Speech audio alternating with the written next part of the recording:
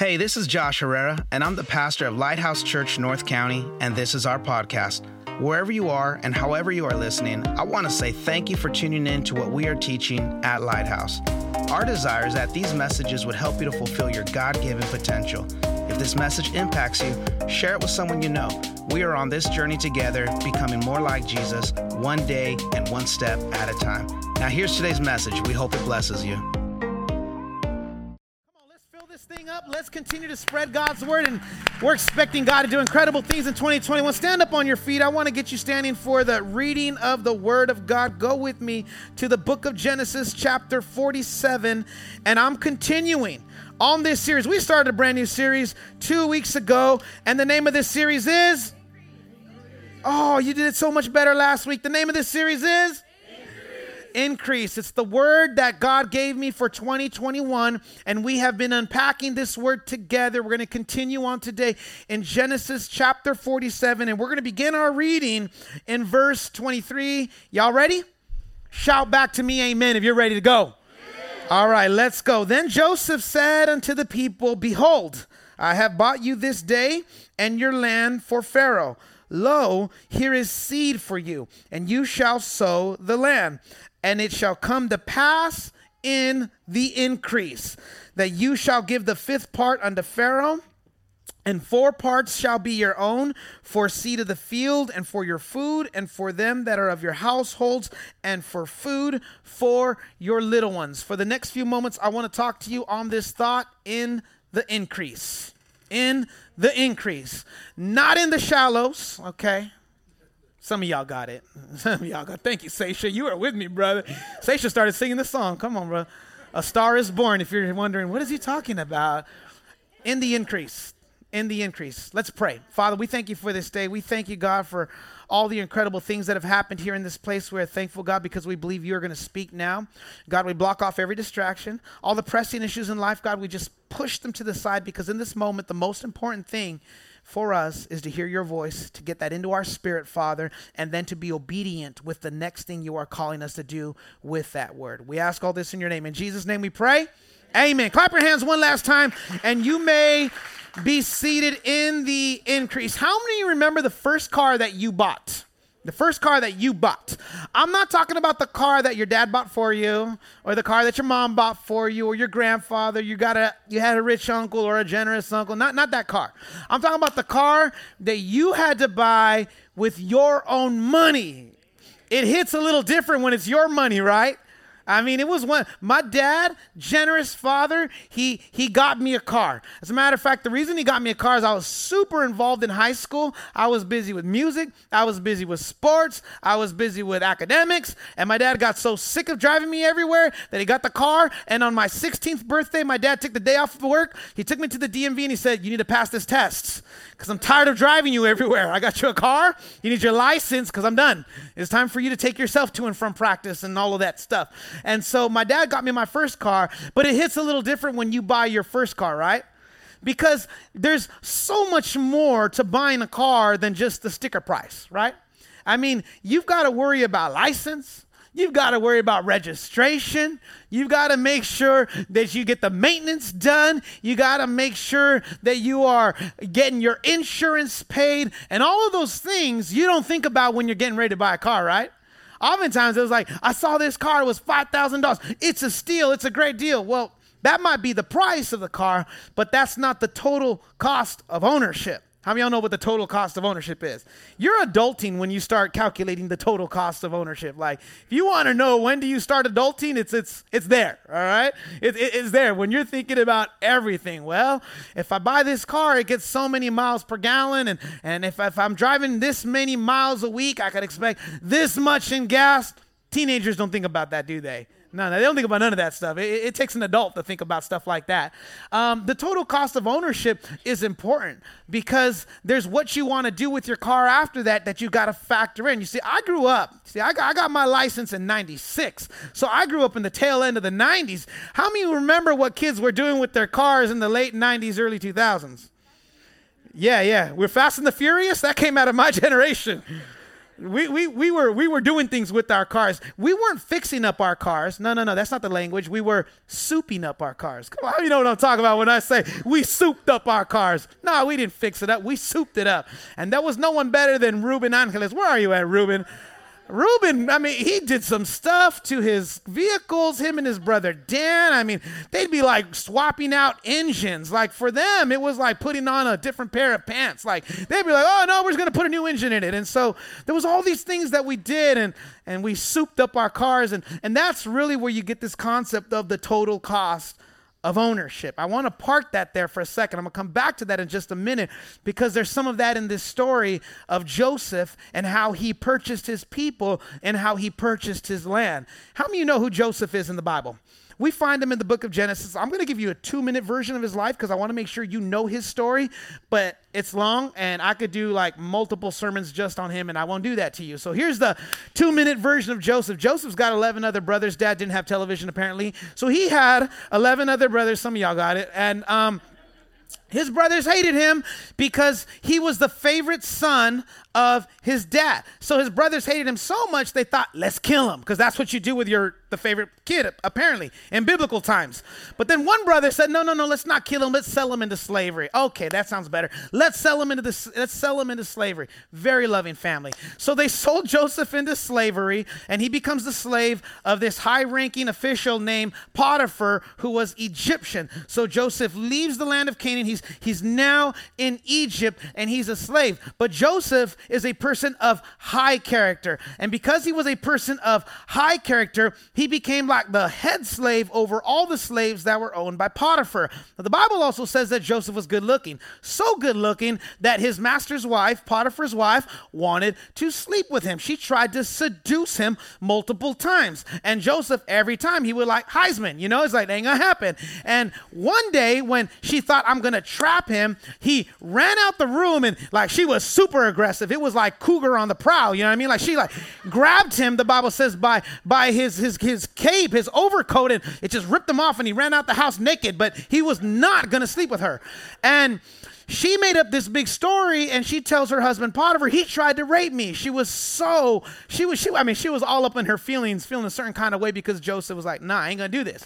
And so obviously Potiphar believed her word over his word because he was still just a slave, and off to prison he goes. While in prison, because he's a person of high character, he becomes like the favorite prisoner. He's always just doing a good job wherever he goes. A lot of lessons in there. And while he's in prison, he's also interpreting dreams because that's one of the ways that God used Joseph.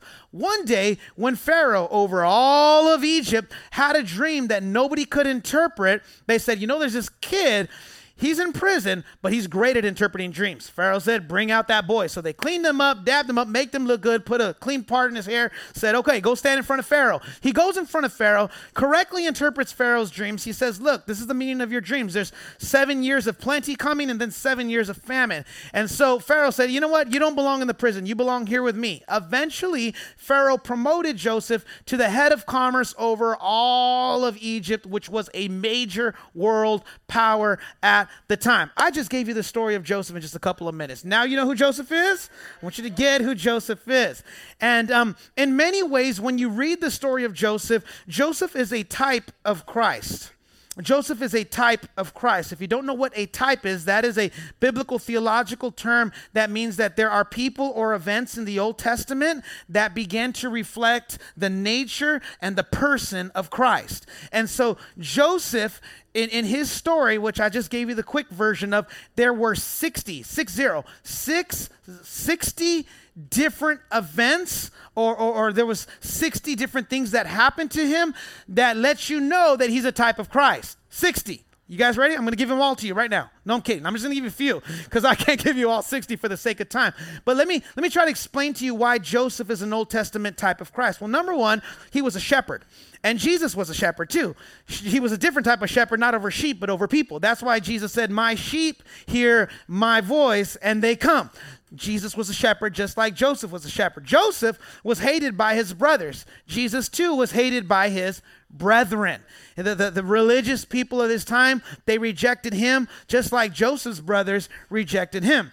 Joseph was the favorite of his father. Jesus was also the favorite of his father. That's why his father, when Jesus was baptized, he comes out and says, this is my son. I need y'all to do what he tells you to do. So just like Joseph was the favorite of his father, Jesus was the favorite of his father. And those are all different ways that the Bible records that he was a type of Christ. Last one, in everything that Joseph went through, I mean, he was like almost killed, sold into slavery, lied, put in prison, like all the ups and downs of his lives. The Bible never records Joseph sinning, just like Jesus lived without sin. Okay, like I can keep going because there are 60, but y'all get the point now?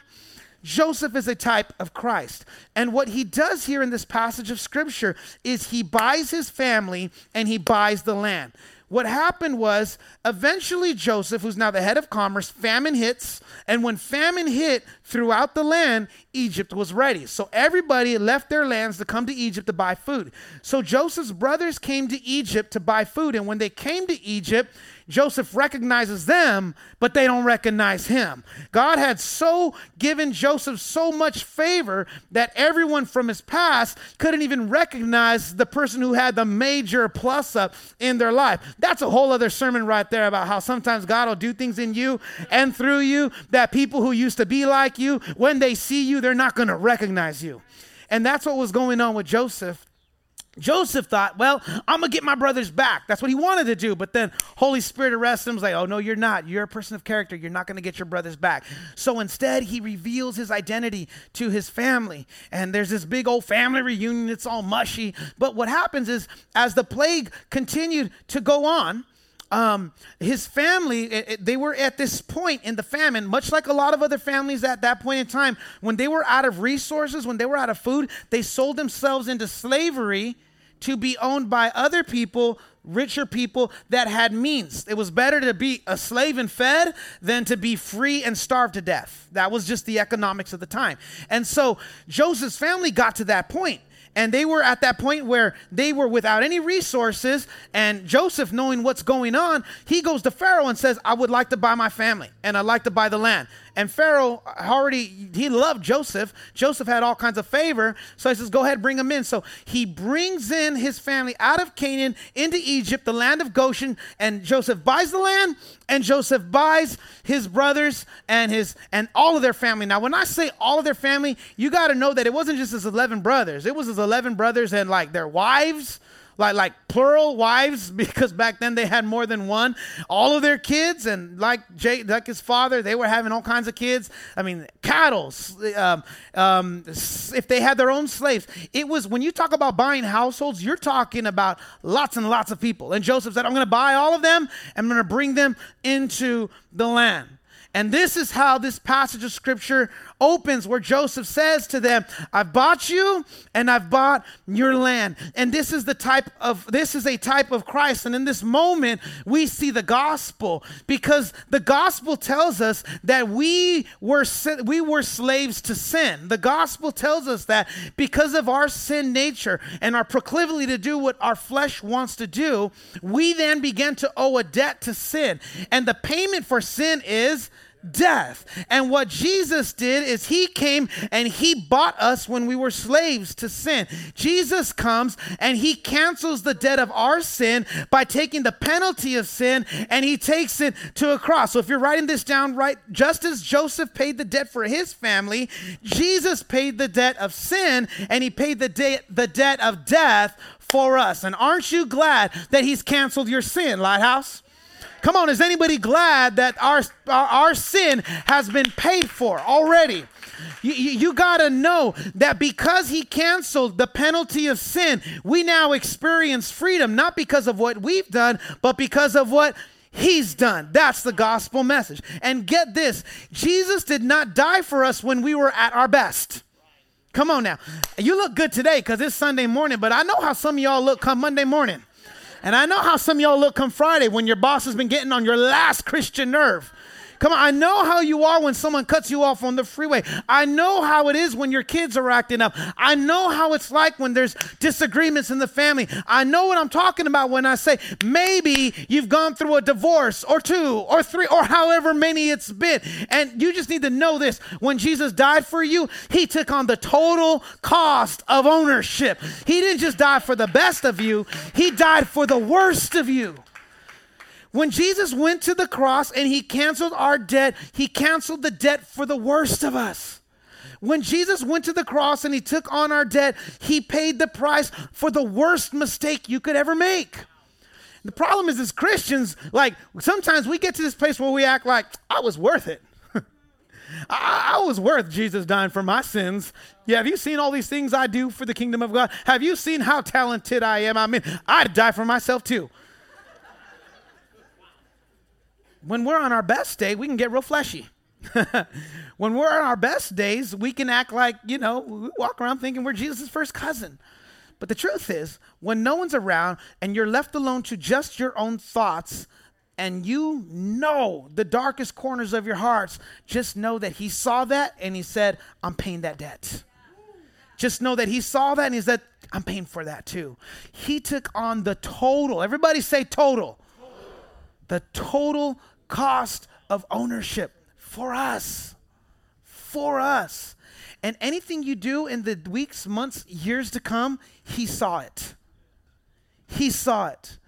And what did he ask you to do in order to have this freedom?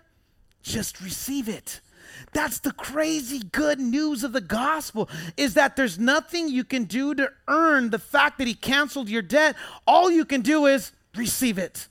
All you can do is receive it. It's like what my wife was talking about just a minute ago when we started singing about the cross. If you start thinking about the cross on your best day, it may not have that much power. But when you start singing about the cross and you start thinking about your worst day, you realize, man, that cross is powerful. Man, that blood is powerful. The love of God is powerful. That it would love me even when I don't love him back. That he would love me even when I don't demonstrate that I'm worth loving. He would still love me. And the problem is, too many times you think that God sees you the way other people see you. And when other people have said, I don't love you, you think you are unlovable. But that's not the way God sees you. Too many of you think your worth is what other people say about you, but your worth is what God has already said about you. And the worth that he spoke over you was, I'll die for you. That's how much I love you. The depths of his love, I think oftentimes we miss. The depths of his love, I think we don't totally comprehend.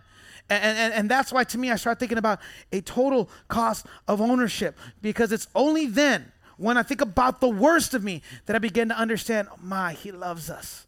It's like that beautiful song that we sing in worship. He loves us, oh, how he loves us. I can't say that if I don't think about the worst of me. I can't say that if I don't go back to that place and remember what he's done for me, what he's done through me.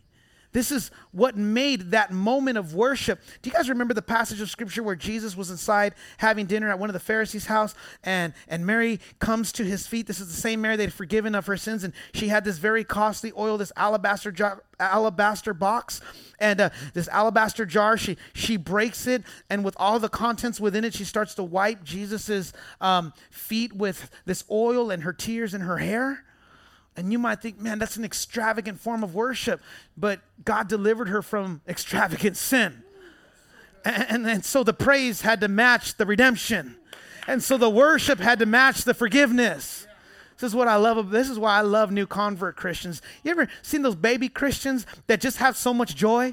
I'm talking about, like, they know what they've been forgiven of. The problem is sometimes some of you have been in church for so long, you forgot what you used to be like. You forgot what God delivered you from. And now you've gotten sophisticated with your praise. And if Jimmy don't sing the right song, you ain't worshiping. And if the track's not working, you're not giving God your praise. And you walk around acting like you got a mature faith. It's not an immature faith. It's a cold faith. It's lukewarm. And I read in Revelation what God does with those who are lukewarm. I'm sorry. It's Sunday morning. But I think oftentimes we forget about the depths of God's love towards us. And you need to be reminded how much he loves you. And you need to be reminded that when he saw you on that cross, it wasn't your best version that he saw. He saw your potential. He saw what you would become, but not until he first saw what he had to bring you out of. He saw, what am I paying for? Yeah. I'll pay that bill.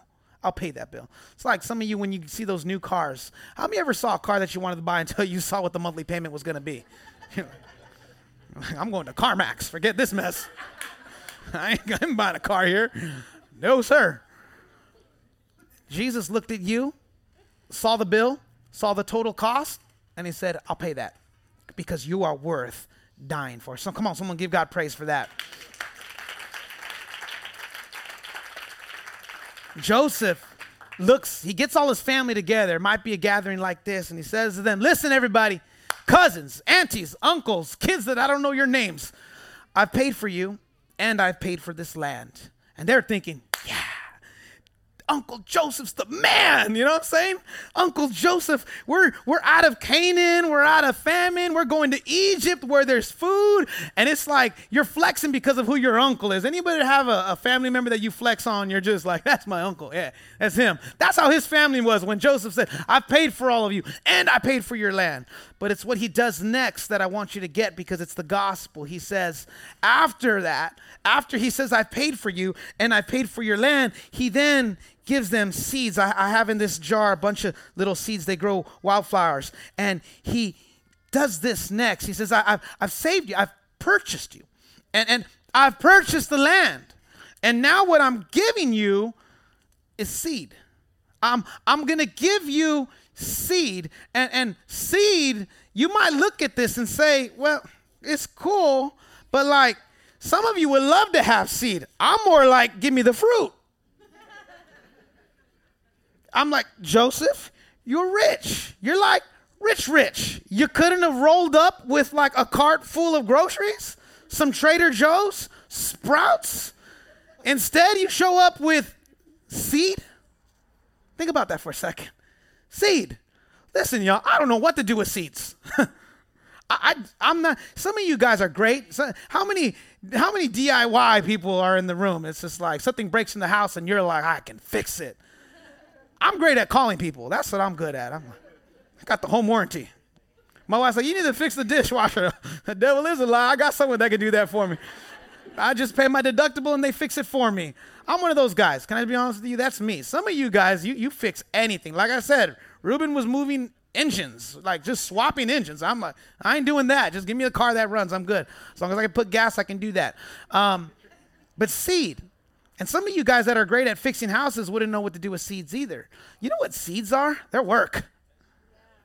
Seeds are work. You ever try planting a garden?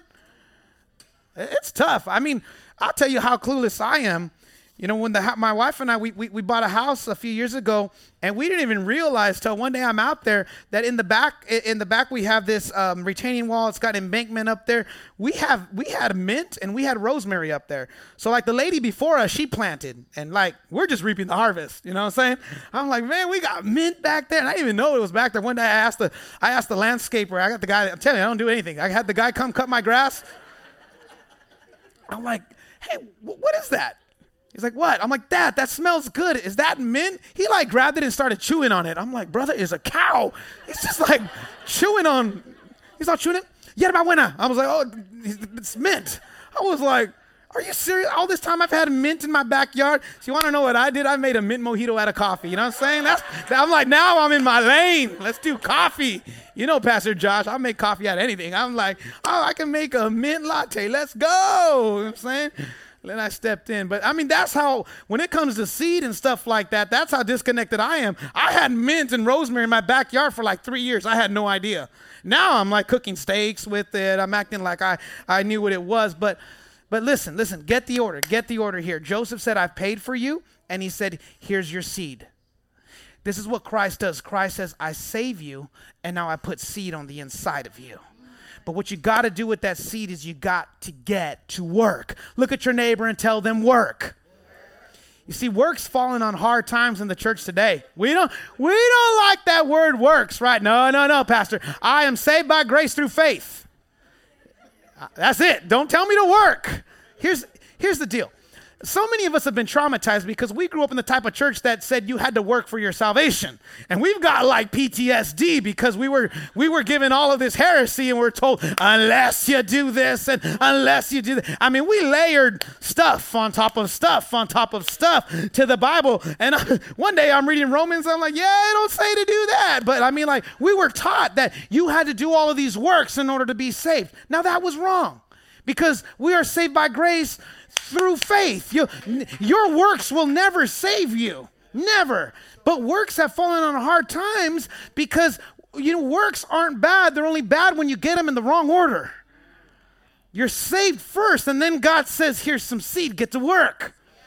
It's wrong when you put works ahead of salvation, but when salvation comes first and you realize that no amount of work will ever save me, but because I've been saved, there's some work that I've got to do. Because God has delivered me from a life of sin, I can't just sit down and be complacent. I can't just come to church on Sunday and not join the dream team. I can't just come and be a spectator and feed me pastor, feed me dream team, feed me cafe team, and never do anything with what I've been given. No. The same way Joseph said, I bought you and here's some seed. God says, I have saved you. Now it's time for you to get to work. He gives us seed. What do we do with seed? Well, again, I'm going to act like I know what I'm talking about. Come on over here. But when someone gives you seed, and if you're going to plant seed, you have to get the ground ready, right? And so you've got to get some tools and start breaking up that ground. That embankment over there to your left, let's give it up to Madai and her team. That embankment did not look like that a few weeks ago, but her and her team came in here and they were getting all the weeds out of there. And there they were on hands and knees, digging up the ground, getting the ground ready. Because when you have a seed, the first thing you got to do is get the ground right. You can't just throw seed on hard ground. You can't just throw seed on top of dirt that hasn't been turned. You've got to get the ground right. So then, after you get the ground right, then you get your seeds and you plant your seeds. Takes a little bit of work. Back's going to hurt a little bit, but it's going to take some work to get it done. After you've planted the seed, then comes the water. And you've got to make sure you've got water on those seeds. When we first got all of that fixed over there, our biggest concern was, do we got water? Right? I remember Pastor Joe's like, we didn't get these water lines fixed. They're broken. There's an absolute mess. We got to get these things fixed. And so we're fixing the water lines over there. We're fixing the water over here under this patch of grass. We put new grass there. And what was the priority? Water it. And after that, now it's just the environment, right? Whatever is going to grow needs to have the right exposure to the sun. So the environment has got to be right. That's why when Joseph says to them, now that I've bought you, here's some seed, they knew, this is going to be some work. This is going to take some work. Can I tell you that this is a perfect analogy to what you've got to do in your life as well? Now that God has saved you, look at your neighbor and tell him you've been saved. You have got to break up the ground, which is your heart in your life. Because many of you've gotten hard-hearted. Your heart is hard because of trauma in your past. There's things that other people have done to you, and seed is coming forward, but your heart's not ready. So you've got to do the hard work of getting your heart right. This is why we want to get you around a connect group and other people that can help you get your heart right, because God is about to come and sprinkle seeds into your life. But if the ground is not ready, if your heart is not ready, you'll never receive what God has for you. That's why those church notes, I talk about that and come ready, because when you're ready, you can receive. But if the ground's not ready for the seed, it doesn't matter how good the seed is. It's falling on hard ground. And when you come to church on Sunday, or when you turn on a podcast, or when you're in your connect group, wherever it is that you're going to receive, make sure your heart is right. Make sure that the heart is ready for the seed. Now the seed represents the word of God. The seed is God's word that goes into your life. But how many know you don't just like throw the seed in there? No, you got to open up the ground, put the seed on the inside, make sure that you pack it down. And that's what I think about the word of God. It's not enough just to hear the word. When you're in your quiet time, you got to read that verse and read it some more and start to recite it and speak that verse over your life. There are so many promises in the Bible that God wants you not just to read, but to speak over your life. You're working the seed. Look at your neighbor and tell him, work that seed. You've got to work that seed. It's not just, well, I read my Bible. I heard someone say it this way. You don't stop reading the Bible until the Bible starts to read you. When you're reading that word and now the Bible's starting to read you, you read something in Psalms and you're like, that hurt a little bit. You read something in Paul, and Paul's giving correction to the Ephesians church, but it fits you too, and you're like, that stung a little bit. What is it? It's the seed that's being worked. And then you've got to pour water on top of the seed. The Bible over and over again uses water as an analogy towards the Spirit of God. Water represents the Spirit of God. This is why you got to get inside of a life-giving church where the Spirit of God is not just moving, but it is welcomed. Come on, somebody. Because there's a lot of churches that you can go to where they don't want the Spirit of God. But it's another thing when you get into a place like this and you are welcoming the Spirit of God into your life, because just like you pour water over the Word, you have got to allow the Spirit of God to come into your life and to water the Word that God has deposited inside your heart. You've got to water that thing. Part of that is worship. Look at your neighbor and tell them worship. Don't ever be afraid to lose yourself in worship. Some of you are like, man, they get really weird with the worship at that church. I mean, like, they don't just sing 3 songs. They do like 3.5, like sometimes 4. I think the brothers up there making up songs. No, it's worship. We're not here to sing a set and go about our way, but we want to tap into the presence of God. And together we do that through our corporate worship. And lastly, the Son. You need exposure to the Son. And I'm talking about the S-O-N, Son, Jesus. You need more of him in your life. Get you that bumper sticker that says you need Jesus. You know, like some of you need him. Like you really do need him. And you need more exposure to him. And this is why you got to read your Bible, and especially the New Testament. You're not going to become like someone if you don't know anything about them. Some of you are like, I'm trying to become more like Jesus, but you don't know his attributes or his character or the way he loved on other people. And so when the word of God comes, and just like Joseph says, I'm giving you seed, then you have got to work that seed. Are you getting this, Lighthouse Church? My fear is that too many of us are walking around with our seeds in our cups and we're doing nothing with it. God said all these powerful things about you and to you and through you and what he's going to do in your family, and you're walking around with a seed in a cup. And this seed in a cup is just about as effective. You know what I mean? It's like, you're not going to do anything with this. Nothing's coming out of this. I have to work this in order for it to accomplish anything. And in the same way, God has given you words. God has spoken to you. There's a seed on the inside of you that unless you do something with it, you're never going to see the harvest that you want to have for your life. Walking around with a seed in a cup, you don't put a seed in a cup, you put it in the ground. Seeds don't get worked unless you first put them in the ground. If you're wondering, well, Pastor, like, where do I start? Well, I tell you the best place to start is the best place to start if you were getting the ground ready to prepare the seed, to plant the seed. It's right here. This is the best place to start. It's in prayer. It's in taking everything that God has given you and now taking it to him in prayer. And I'm coming to close now. Your seed needs to be planted, but you'll never experience a harvest if you don't plant it. So this is what Joseph does. He says, I bought you. I bought your land. And here's some seed. And then he says this, and in the increase, look at your neighbor and say, in the increase. And he doesn't say if there's an increase. He says, in the increase. He says it's going to happen. If you take this seed and if you work the seed, then there's an increase coming. In the increase. This word increase comes from the Hebrew word tebuah, which means to produce product or revenue. This is the most common use of the word increase. Do you guys remember that I told you guys in the very first week? There are over 60 different there's over 60 different words in the Greek, Aramaic, and Hebrew for the one word we call increase.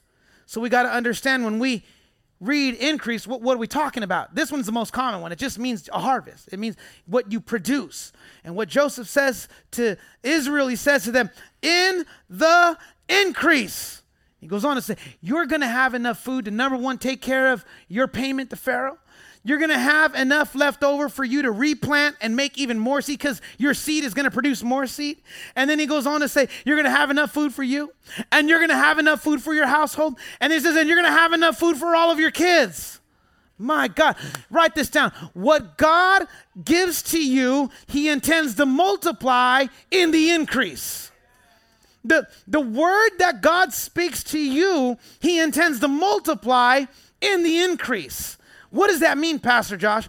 Well, when God brings a word to your life and he's leading you to your next step, if you will take that next step, not only are you going to experience change, but the potential for your entire family to experience the benefits of that change happen when you take your next steps. All of a sudden, maybe your marriage was a wreck, but you took that next steps, and all of a sudden, not only did God get your heart right, but all of a sudden the marriage got right. And when the marriage got right, the kids got right. And when the kids got right, the grandkids got right. Do you guys see what I'm talking about right now? You'll never know what one decision will do if you put it into God's hands when you begin to work the seed and you begin to experience multiplication in the increase. In the increase. So God is leading you to your next step of obedience, but when you take that next step, understand that God doesn't plan to just add to it. He intends to multiply it. Look at your neighbor and say, multiply. He intends to multiply. Because here's what happened. Here's what happened. When Israel first arrived in Egypt, it was just Jacob and his household. If you fast forward a few years, Joseph's already passed away. His brothers have already passed away. Read it in your Bible. It says now Israel numbered in the millions in Egypt. Think about that for a second. In one season, they were starving and they were without food. They relocate to Goshen. And he says, if you work the seed, it'll be more than enough for you, and it'll be enough for your household and your family. And then decades later, there are now millions of Hebrews living in Egypt. And that's when the whole Exodus story started. They actually outnumbered the Egyptians. Why? Because they worked their seed. They worked their seed. God multiplies when you do your part. Doing your part doesn't give you salvation. It's not what we're talking about. You've already been saved. You've received that salvation. And then you're given seed.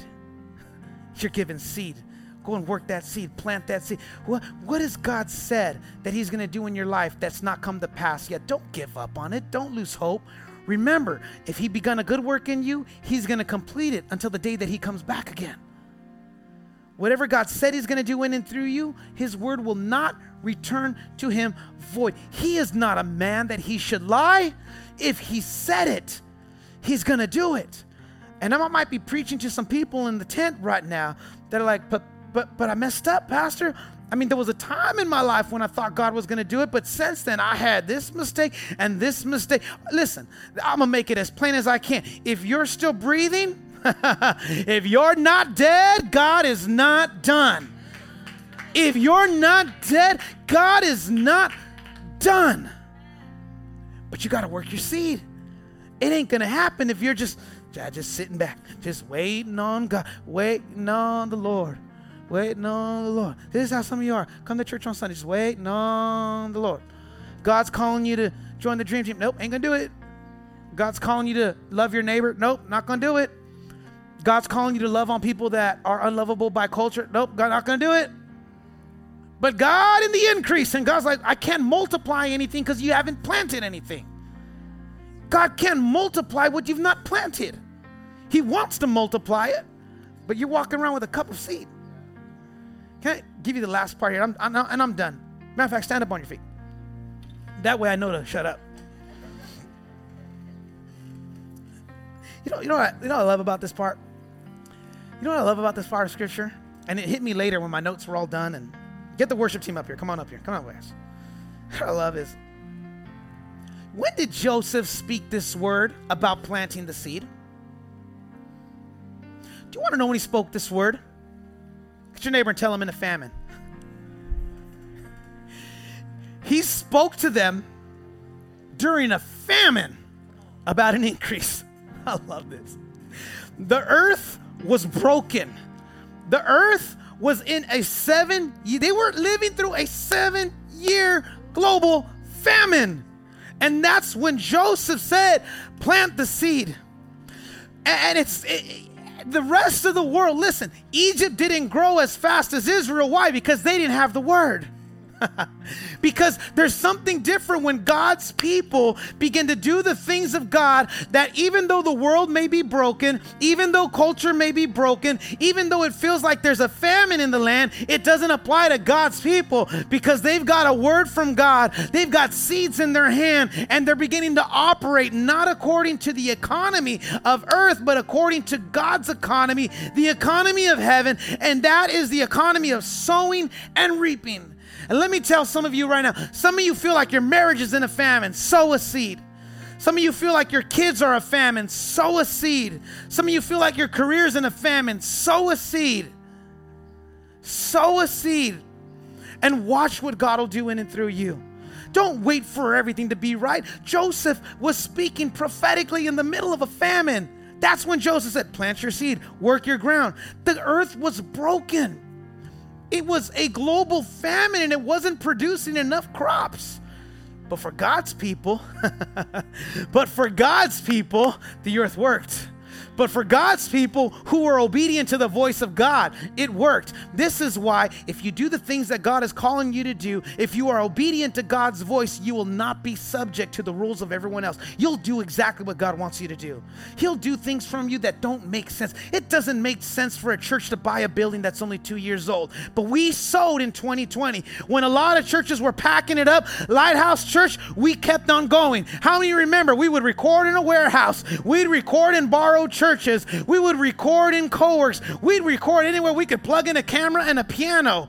I mean, what were we doing? Sowing, working the seed. We never shut down. When a lot of people say, shut it all down. We did whatever we could. Why? Because we believed that if we sowed the seed, God would give an increase. We were just crazy enough to believe that if we sowed the seed, God would do it. Now, I think God's got so much more to do in and through Lighthouse Church. I'm believing that God has more to do through this church. We've said it and we believe it, that this property and what God is doing in and through, it's insane. It's crazy. I was sitting with one of the designers. We're interviewing designers for the remodel. Eventually, when we close escrow and we remodel the church, I told him we had 400 people show up for Easter. The guy looked at me, he's like, you don't fit. I said, I know that. I know we don't fit, but there's a seed. And I've got to take care of the seed. So we fixed the grass. Why? Take care of the seed. We fixed the embankment. Why? Take care of the seed. I don't know why God gave us this building. It wasn't even in our city, but take care of the seed. Work the seed. I don't know why Joseph said plant when the earth is broken, but what'd they do? Planted the seed. It didn't make sense. I bet you everyone else in Egypt was like, those people are crazy. This earth doesn't work anymore. It doesn't produce any more plants. But they didn't care. Just kept sowing. Just kept sowing. Just kept sowing. They had so much food that just multiplied into the millions and the millions and the millions of people because they worked the seed. I want to pray over you right now. Father, in the name of Jesus, we thank you, God, for everything that you are doing, what you've done, what you're getting ready to do.